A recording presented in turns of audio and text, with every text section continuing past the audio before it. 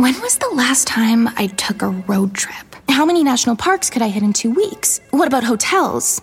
Wait, hey, Erica, how much am I spending on travel? When your questions about life turn into questions about money, there's Erica, the virtual financial assistant to help you spend, save, and plan smarter. Only from Bank of America. What would you like the power to do? Erica is only available in the English language. You must download the latest version of the mobile banking app, only available on select mobile devices. Your chat may be recorded and monitored for quality assurance. Message and data rates and additional terms may apply. Bank of America N.A., member FDIC. Freakonomics Radio is sponsored by Mint Mobile. The best part of spring cleaning is the post-clean clarity you get. It's kind of like when you find out you've been paying a fortune for wireless when Mint Mobile has phone plans for $15 a month when you purchase a 3-month plan. All plans come with high-speed data and unlimited talk and text delivered on the nation's largest 5G network. To get this new customer offer and your new 3-month unlimited wireless plan for just $15 a month, go to mintmobile.com/freak. That's mintmobile.com/freak. Cut your wireless bill to $15 a month at mintmobile.com/freak. Upfront payment of $45 required, equivalent to $15 a month. New customers on their first 3-month plan only. Speeds are slower, above 40 gigabytes on an unlimited plan. Additional taxes, fees, and restrictions apply. See Mint Mobile for details.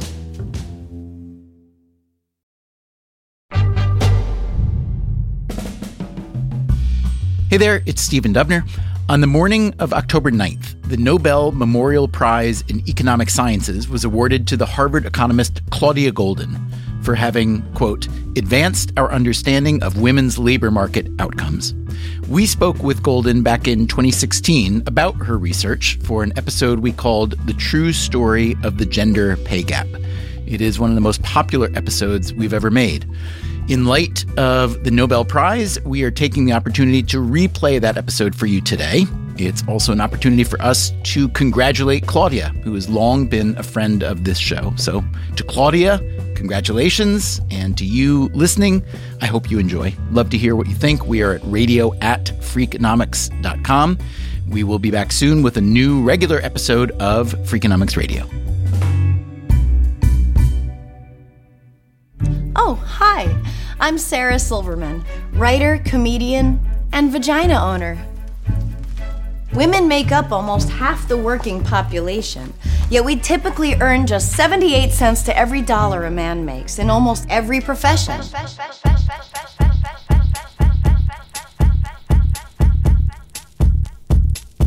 I'm pretty sure you've heard this kind of statistic before. Maybe in a political ad? The gender wage gap is real, and women still earn about 77 cents for every dollar a man earns for working the same job. Maybe even in a State of the Union address. Today, women make up about half our workforce, but they still make 77 cents for every dollar a man earns. That is wrong. And in 2014, it's an embarrassment. Women deserve equal pay for equal work. The implication is that women are being discriminated against. True, they earn less, but does that mean that women are receiving lower pay for equal work? That is possibly the case in certain places, but by and large, it's not that. It's something else. Something else? Like what? That's our question of the day on Freakonomics Radio as we try to figure out the true story of the gender pay gap.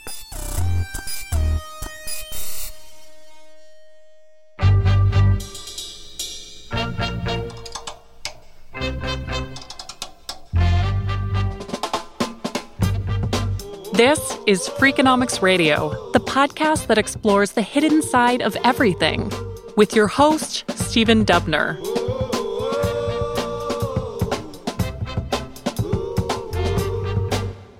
If you're looking for someone to explain the gender pay gap, you couldn't do much better than today's guest. Claudia Goldin, I'm a professor of economics at Harvard University. Goldin has been working on gender economics for years and has personally done some of the most influential research. So I define my role by thinking about the issues of today and putting them in historical perspective and understanding what their roots are, because until you see the more distant past, you really don't know whether you're looking at something that's a little ephemeral, transitory blip or something that's important. And how important is it for you to get hold of good data in order to reach those conclusions? It's sort of essential. I always say that I do not live in a data vacuum. I find it very hard to breathe in a data vacuum. In 1990, Claudia Goldin became the first woman to get tenure in the Harvard Economics Department. In 2014, she served as president of the American Economic Association, the AEA. Her lecture at the annual AEA meeting was called A Grand Gender Convergence, its last chapter. You have argued, and I'll quote you to yourself, the converging roles of men and women are among the grandest advances in the last century. What do you mean by that, and why is it so grand? I'm very much interested in converging roles having to do with the productive capacities of men and women. So that would be their education, their professional degrees, their life cycle, labor force participation, meaning how many years have they been productive members of the workforce. And so there are converging roles in these arenas, and they have meant that men and women are significantly more alike in terms of how firms and employers would look at them and how they look at themselves. Now, we hear about the gender pay gap a lot. We're told repeatedly, including by the President of the United States in the State of the Union, that women earn much less than men for doing the same work is one of the phrases that we hear, 70-some cents on the dollar. So first off, can you clarify what that really means? How true is that when we hear a statement like that, especially in a political arena? Well, it is true that if you took individuals in the labor force and took those who are working full-time, full year, and took all women, took the median annual earnings of those women, and took the same thing for men, and divided the two, it would be 0.77, or around that, okay? And that's a number that has increased in the early 1970s. It was 0.59, and there was a mantra, 59 cents on a dollar, that's not enough, okay? We are equal to men, we deserve more. So is this for equal work? Is it for equal individuals?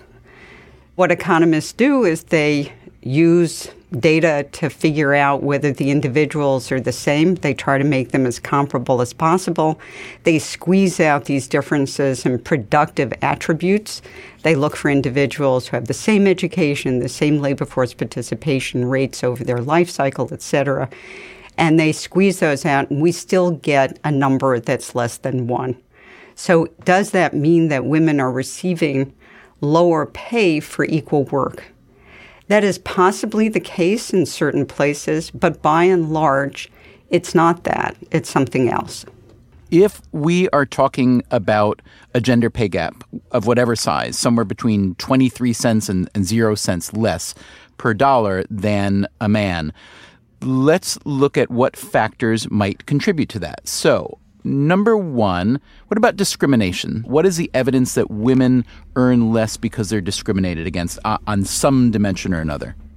I think it's hard to find the smoking guns, okay? The smoking guns existed in the past. I have found many a smoking gun where you find actual evidence of firms saying, for example, I do not hire Negroes, or I do not hire women. I mean, you actually find these in 1939.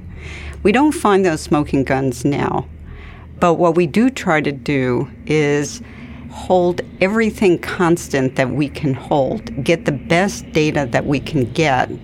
And what remains, we don't call discrimination, we call wage discrimination.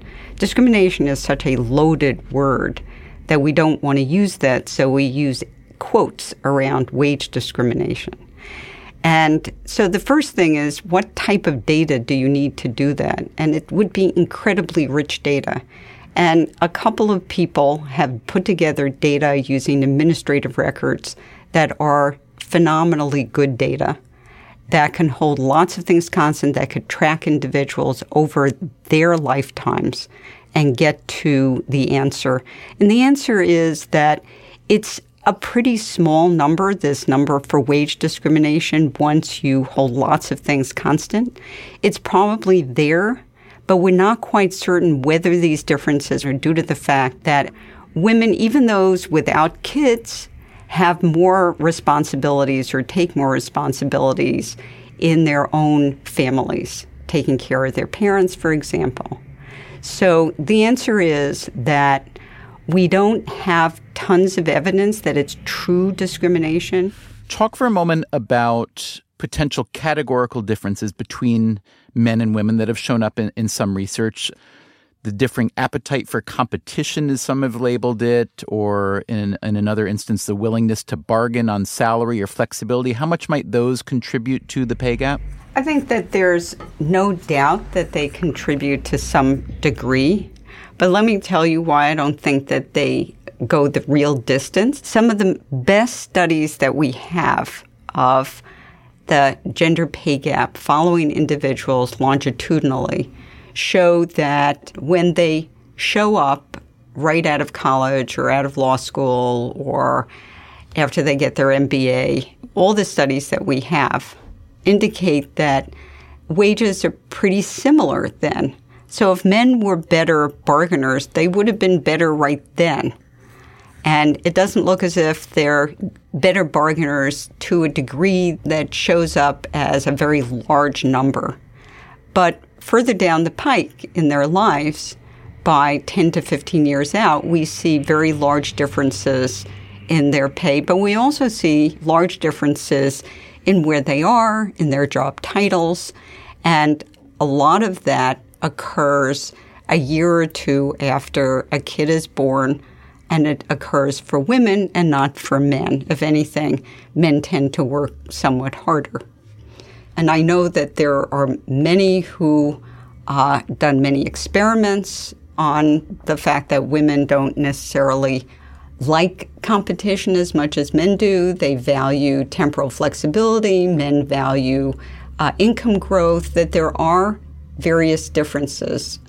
But in terms of bargaining and competition, it doesn't look like it's showing up that much at the very beginning. Let me ask you about one more contributory factor, the parent penalty, what's often called the mommy tax, but how significant is that as a contributory factor? Well, it seems as if it's a very large factor, that anything that leads you to want to have more time is going to be a large factor. The noted public policy scholar Anne-Marie Slaughter, in a book called Unfinished Business, singled out what she calls the care penalty as a main driver of gender inequity. Here's how Slaughter sees it. If you take women who don't have caregiving obligations, they're almost equal with men. It's somewhere in the 95% range. But when women then have children, or again are caring for their own parents or other sick family members who need care, then they need to work differently. They need to work flexibly and often go part-time. They often get less good assignments because their bosses think that they're not going to want work that allows them to travel, or they're not going to be able to stay up all night, or whatever it is. And so then you start, if you're working part-time, you don't get the same raises. And if you're working flexibly, your boss very typically thinks you're not that committed to your career, so you don't get promoted. It is this pursuit of what Claudia Goldin calls temporal flexibility that Goldin sees as perhaps the most powerful explanation for the gender pay gap. As she told us, it doesn't seem as though outright discrimination or differences in competitive drive or bargaining ability can account for much of the difference, but that need or desire for flexibility in the workplace leads to a split that's very clear in the data, a split that has to do with job selection. Women often take jobs that have different characteristics, different amenities. When Goldin refers to amenities, she isn't just talking about free lunch at the office or free massages. She's talking about the ability to work flexible hours, or maybe work at home some days, maybe complete a project outside the typical corporate schedule, all of which can be extremely valuable if you are helping care for your family members in addition to working. I like to think about an individual who gets a degree, let's say a law degree. It's a woman, and now I have an individual, a man, who gets a law degree, and they graduate from law school, and they're both equally brilliant, and they both get jobs in approximately the same type of firm. by and large, they're going to earn approximately the same amount when they start. Things will continue in their lives. They'll both perhaps find partners, get married, have kids. It's often the case that women will leave the very large law firms that put a lot of time demands on them and go to smaller firms or become corporate counsel, become part-time corporate counsel perhaps for a while. They will go to smaller firms where the workload is somewhat different. They may work, in fact, the same number of hours, but they may work hours that are their hours rather than the hours imposed on them by the firm. The woman will then begin to make, if she's the one who did this, she will make considerably less than the man.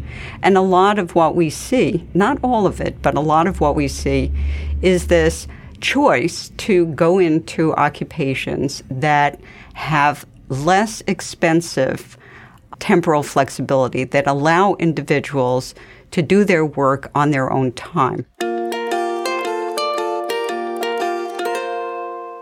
So do you find that there are bigger differences in pay between men and women between different occupations? In other words, what would be a more typical story? A man and a woman, let's say, who are observationally equivalent in terms of aptitude and education and so on.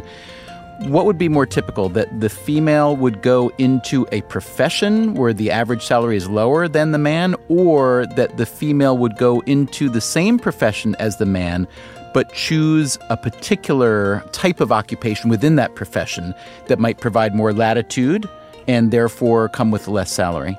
Right. So we have both things going on. So we know that there is what many people call occupational segregation. Nurses are female. Doctors they were disproportionately male. In some specialties, they still are. We know that nurses earn less than doctors in general. So one might think that all of the difference in average earnings is going to be the difference because women select more into occupations that look like they're paying less, big occupational groups that are paying less, and men select into occupations in which they pay more. But the really lion's share of the difference is due to the fact that in every occupation just about, women receive less than men, and they're receiving less than men for a host of reasons, one of which is that they're not working the same amount of time, and in many occupations, working more hours or being there when the firm wants you to be there earns you a lot more. So in fact, something like 3/4 of the difference, if you look at the 469 occupations in the census, and you look at how much is due to the fact that women are disproportionately in certain occupations, and how much is due to the fact that within each occupation there are differences, 75% is due to the within each occupation. Thus, another way of putting it is you could hypothetically give women the male distribution of occupations, and you would wipe out only about 1/4 of the difference in earnings between men and women.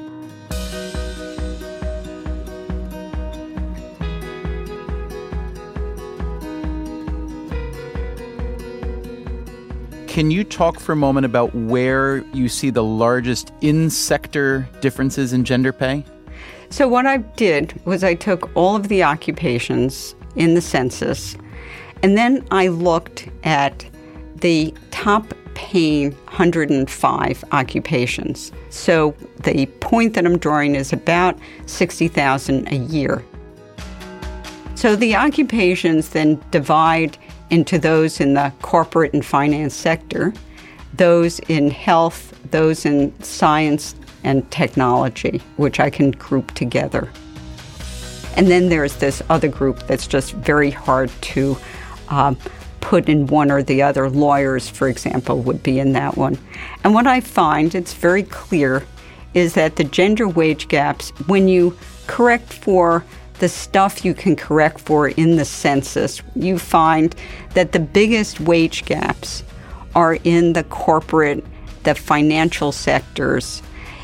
also law and the health occupations in which there is a high fraction of ownership of self-employment. So the podiatrists, for example, the chiropractors. So the ones that have the smallest difference between male and female earnings with these corrections are the technology occupations and the science occupations and the health occupations where there is a small degree of self-employment, as is true today for example, pharmacists. Okay, so as best as you can figure the why out, where the gap within the profession is so large, why is it so large? By and large, it appears that there's just a very high cost of temporal flexibility in certain occupations. And part of this is that people don't have good substitutes for themselves in certain cases. So you are doing a merger and an acquisition, you're a lawyer, you are a consultant, whatever it is, the client might say, I want you there all the time. Okay, I want to call you at 2 a.m. I want you to be there on Sunday, on holidays. I want you to go to Japan whenever I say that you should. Well, that's a tremendous demand. So an individual who values their family time would say, I'm not doing that. So therefore, if a woman wants to, law, for example, is a good example. If a woman wants to practice law, she has a law degree, she enjoys practicing law, being a corporate counsel would give her more flexibility. That doesn't mean that she's working fewer hours than she would have worked otherwise, but she can work her hours, and she gets paid somewhat less. The big question of the gender pay gap has to be broken down into a set of smaller questions. And then you have to find the data to answer them. When someone like Claudia Goldin does that, it's pretty obvious that the statistics cited by everyone from Sarah Silverman to President Obama isn't quite right. Because women aren't getting paid 20-some% less than men for doing the same work. They are, however, often doing different work or work that affords more flexibility, which tends to pay less. Now, it may be that if you put a dollar value on the flexibility, it could offset a lot of the actual salary dollars. In any case, there would seem to be some kind of sort of good news here, which is that discrimination doesn't seem to be the main culprit in the gender pay gap, or at least it's hard to find a smoking gun, as Claudia Goldin says, but not impossible. A hack of Sony Pictures emails showed that the actresses Jennifer Lawrence and Amy Adams got fewer back-end points than their male counterparts in the film American Hustle. Interestingly, when Lawrence later wrote about this revelation, she largely blamed herself. I failed as a negotiator because I gave up early, she wrote. I didn't want to keep fighting over millions of dollars that, frankly, due to 2 franchises, I don't need. But if I'm honest with myself, I would be lying if I didn't say there was an element of wanting to be liked that influenced my decision to close the deal without a real fight. I didn't want to seem difficult or spoiled. So that's another component to consider when you're talking about the gender pay gap, that even in the absence of outright discrimination, the playing fields are not necessarily equal. Some of the most compelling evidence for this fact comes from the late 1990s, a study that Claudia Goldin did with C.C. Rouse. The paper was called Orchestrating Impartiality. We found out that the best orchestras in the United States, most of them use a blind when they do auditions. They didn't in the past, and each one of them adopted this technique for having auditions. And the blind means that the individuals who are making a decision on the sound of the individual's performance do not get to see the individual, that there is a screen in front of the individual. And so we decided that since the various orchestras adopted this screen, we could figure out whether the huge increase in women in the great orchestras in the United States was perhaps due to the use of the screen.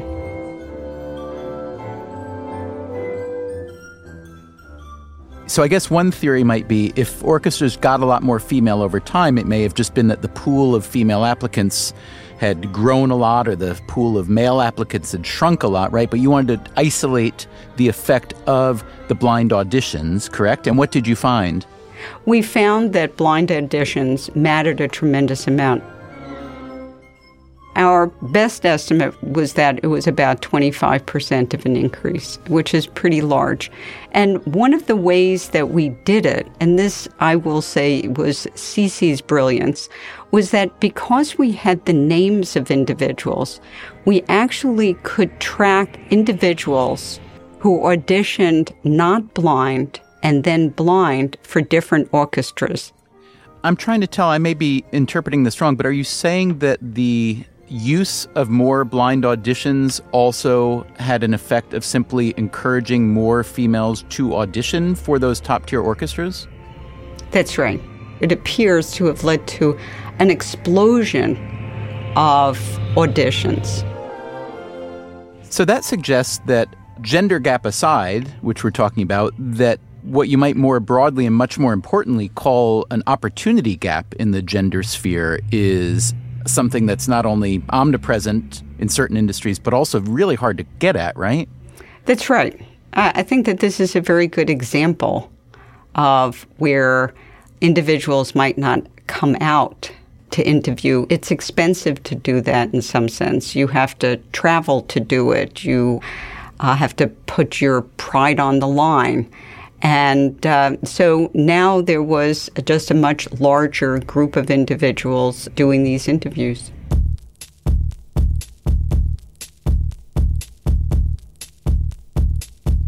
Coming up on Freakonomics Radio, now that we know some actual facts about the gender pay gap, what should be done about it? And, just as important, what probably shouldn't be done? No one's saying that we want a world in which men and women are identical, in which you look out and you just see androgynous individuals walking around in mouse suits. I'm Stephen Dubner. This is Freakonomics Radio. We'll be right back.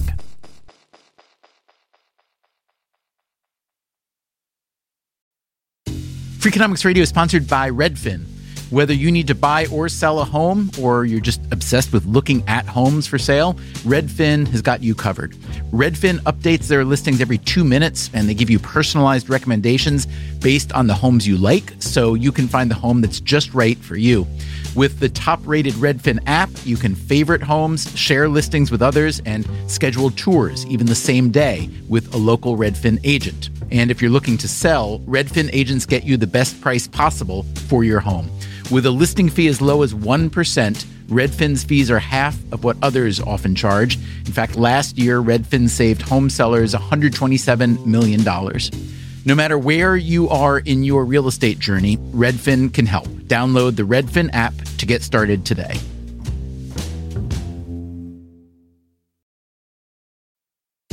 Freakonomics Radio is sponsored by Amica Insurance. Amica Insurance is all about empathy. They know your auto, home, and life insurance are more than just policies. Home insurance is about protecting the life you've built. Auto insurance is there to protect you on the road ahead.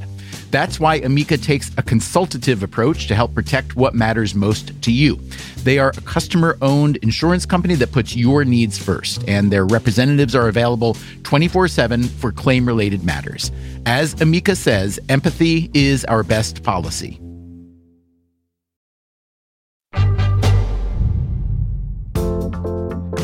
Today, we are talking with Claudia Golden about the infamous gender pay gap. So you're a Harvard economist. Your partner in life, Larry Katz, is also a Harvard economist. How fair would you consider your pay in relation to his? They're exactly the same, practically. I think I always make slightly more because I'm more senior than he in terms of years, and I think that the administration always thinks that if I get $5 more, that makes it better, and it sort of sure does. It gives you bragging rights at least, right? Absolutely. Golden and Katz would both show up in the census data as post-secondary teachers. And in this case, the female teacher earns a few more dollars than her male counterpart. But what if Golden had decided some years back to find somewhere less demanding to work than Harvard? Maybe she needed to care for some family members. Maybe she wanted to study opera singing on the side, whatever. So perhaps she opted out of the Ivy League tenure track for a different teaching job that didn't pay as much. Well, if that were the case, she and Larry Katz would still both show up in the census data as post-secondary teachers, but now the female worker is earning a lot less than the male counterpart. You multiply that story by a few million, and you have a huge pay gap between men and women. In some ways, it's a self-inflicted wound. Women make choices that lead to smaller monetary returns. On the other hand, society is set up in such a way that those choices are often not really very optional. So, what's to be done about it?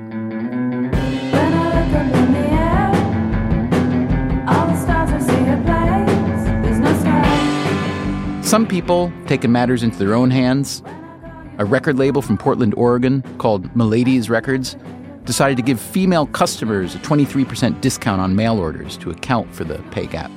They weren't the only ones to think of this strategy. A bar in Brooklyn's charging women just 77% of their bar bills all night to highlight the wage gap between working men and women. But getting a discount on drinks or records isn't going to accomplish much. What would Claudia Golden do? So let me ask you this. Can you point to examples of countries or cultures or maybe firms that, in your view, have successfully addressed the real root causes of the gender pay gap? In some ways, certain occupations that seem to have successfully addressed them may not have given it any thought. My favorite example is pharmacy, in which there's virtually no part-time penalty, in which there's very little ownership now in terms of independent pharmacies. We may lament that. I would certainly lament if I lost the wonderful independent pharmacy in Cambridge. But in fact, women tend to shy away from ownership, in part because it involves a fair amount of responsibility that is unpredictable. So there have been changes in pharmacy that have led pharmacists to be better substitutes for each other. The use of highly standardized drugs, for example, less compounding, less individual, less need for a particular pharmacist to deal with you. Information technologies have been absolutely essential when you go to the pharmacist. It could be any of the pharmacists working there who are intelligent and professional and can read the information about you. So some of what has happened that has been good for women comes from changes that I call organic, and they simply happen because of various technological advances that make each pharmacist a perfect puzzle piece for another pharmacist. And also, go to Silicon Valley and they don't talk about family time, they talk about playtime, and it's work-life balance rather than just work-family balance. So the more and more people in our society who value that, the more firms are going to be searching for methods to reduce the cost of this amenity. If the cost is expensive, then it's going to be the case that individuals who shy away from those jobs are going to be paid disproportionately less. And the more people who want those jobs, the more firms are going to find it costly to provide them. And they're going to come up with ways using information technology to create these puzzle pieces.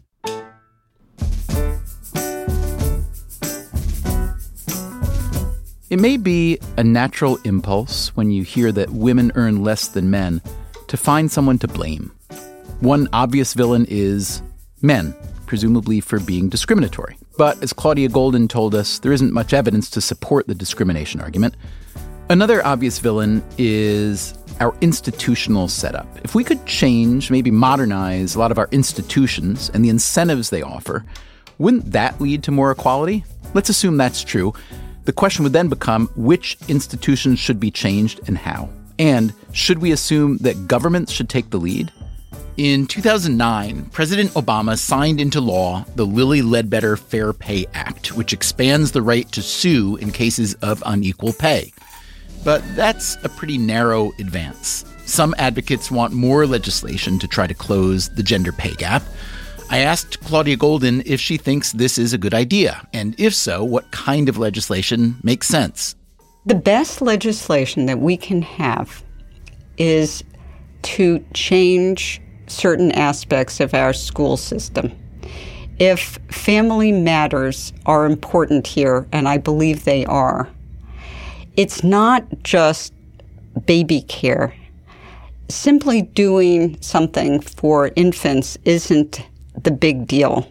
Most people I know who have kids will say that life was relatively easy until their kids went to the local public school, which sends them out at 2 o'clock, which sends them home in June.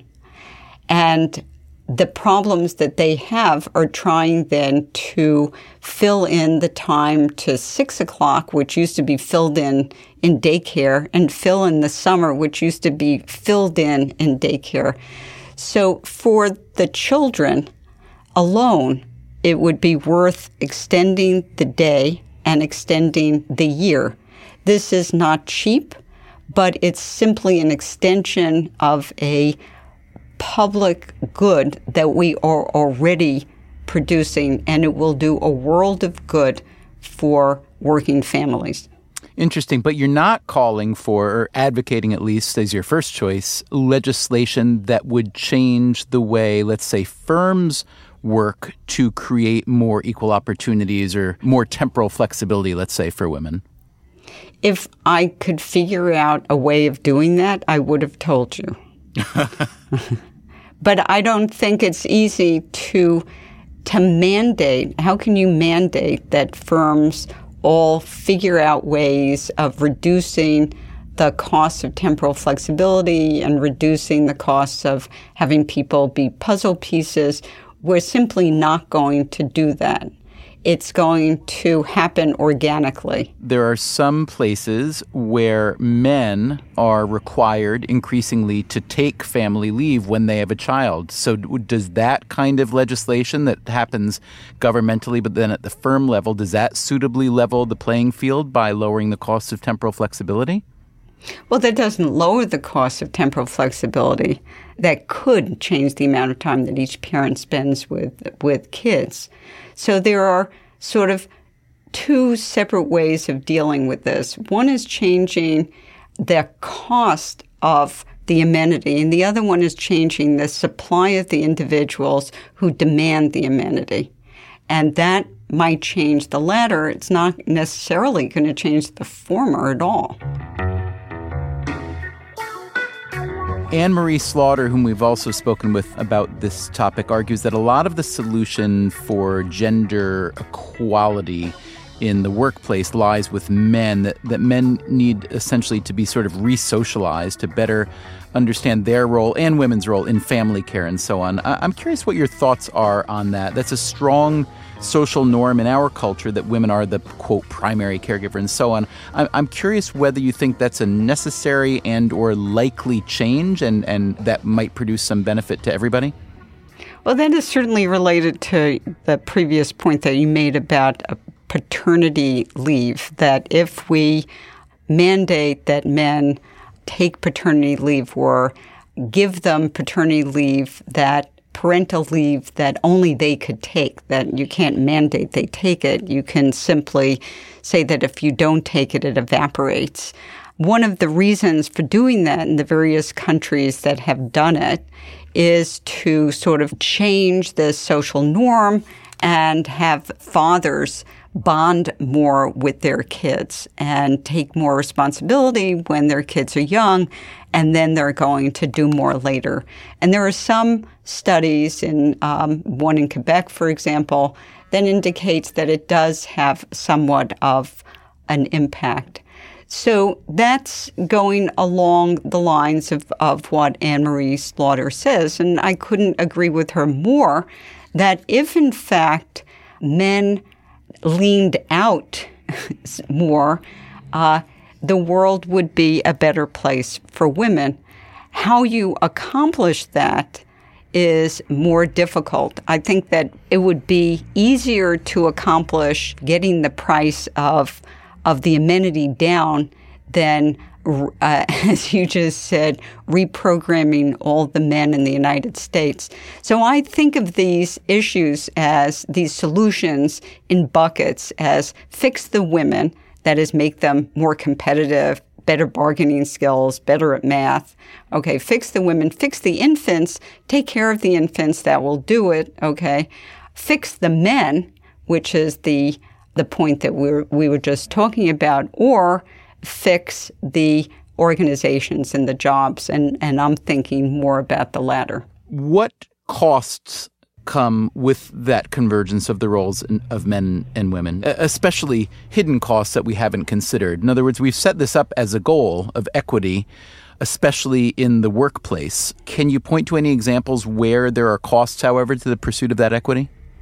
Well, there are always going to be differences. There's no question. No one's saying that we want a world in which men and women are identical, in which you look out and you just see androgynous individuals walking around in mouse suits. So I'm not certain what actual costs there are. Making men kinder and gentler and more interested in their kids, how can there be any cost to that? Making women more respected in their jobs, how can there be any cost to that? Making women fiercer and better bargainers and more competitive, I can see cost to that. I'm just curious, what's it like for you to hear the kind of stock political assertion about the size of the gender gap, knowing that it misses all the nuances that you've just described? It makes me feel that I have to get back in my office and do better work and write it up better and state it with more force. But I recognize that there are facts, there are truths, and there's political action. So one simply has to recognize that there are good people out there who want to make the world a better place, and they will push what they want, even in the absence of hard evidence.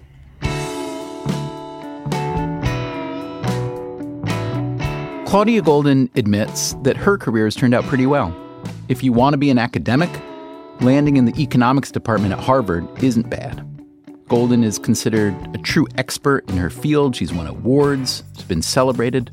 But she's also been reminded now and then that simply being female can carry costs of its own. My own story is interesting because I was asked, and I do not do consulting, and I was asked to evaluate a project that was done by a leading international agency that will remain unnamed. And the project was that in the organization, it was deemed that women were being treated less well than men. And they did an internal study, and the internal study concluded that women were doing just as well as men and that there were no problems at all, that whatever problems were in the organization were some other things. You know, maybe there was groping, maybe there was harassment, but that didn't look like it showed up in terms of their job position and their pay. Okay, so this person calls me up and says, we need external people to review it. And he asked me and two other people who were men who were worked a lot as consultants. And the person said to me, how about $2,000 for this job? And I thought, that's interesting because I thought I was doing it as a favor. That's fine, $2,000. So the three of us evaluated the internal review, found that it looked pretty good, and I received my payment. A couple of months go by and I receive a call that said, by the way, and remember that the project we were working on was wage and promotion discrimination against women.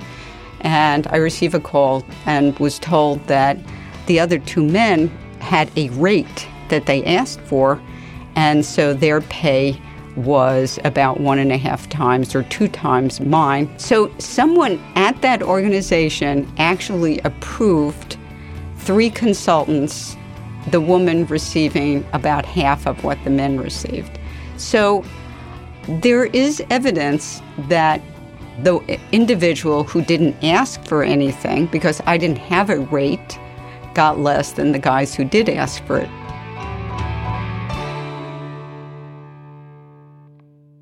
All right, so my one piece of advice for you, Claudia, would be that you need to find out the previously agreed upon male rate and quote that instead of letting them tell you what you're going to get, all right?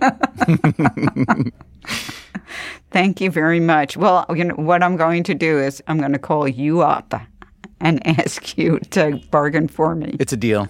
I'll do it.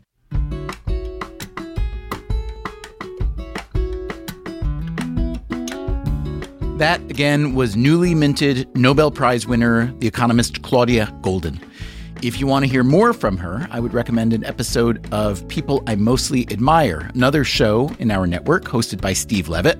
It's episode 56, and it's called What's Greedy Work and Why Is It a Problem? We are also republishing that episode today. You can find it by searching for People I Mostly Admire in your podcast app. Freakonomics Radio is produced by Stitcher and Renbud Radio. You can find our entire archive on any podcast app or at Freakonomics.com, where we also publish transcripts and show notes. This episode was produced by Greg Rosalsky. Our staff includes Alina Kuhlman, Eleanor Osborne, Elsa Hernandez, Gabriel Roth, Greg Rippin, Jasmine Klinger, Jeremy Johnston, Julie Canfer, Lyric Bowditch, Morgan Levy, Neil Carruth, Rebecca Lee Douglas, Ryan Kelly, Sarah Lilly, and Zach Lipinski. Our theme song is Mr. Fortune by the Hitchhikers. All the other music was composed by Luis Guerra. As always, thank you for listening.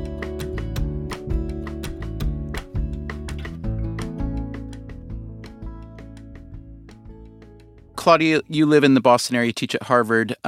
Boston is offering free 2-hour salary negotiation classes to every woman who works in the city. Do you think that'll have any good effect?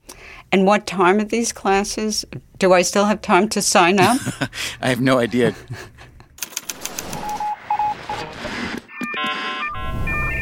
The Freakonomics Radio Network, the hidden side of everything.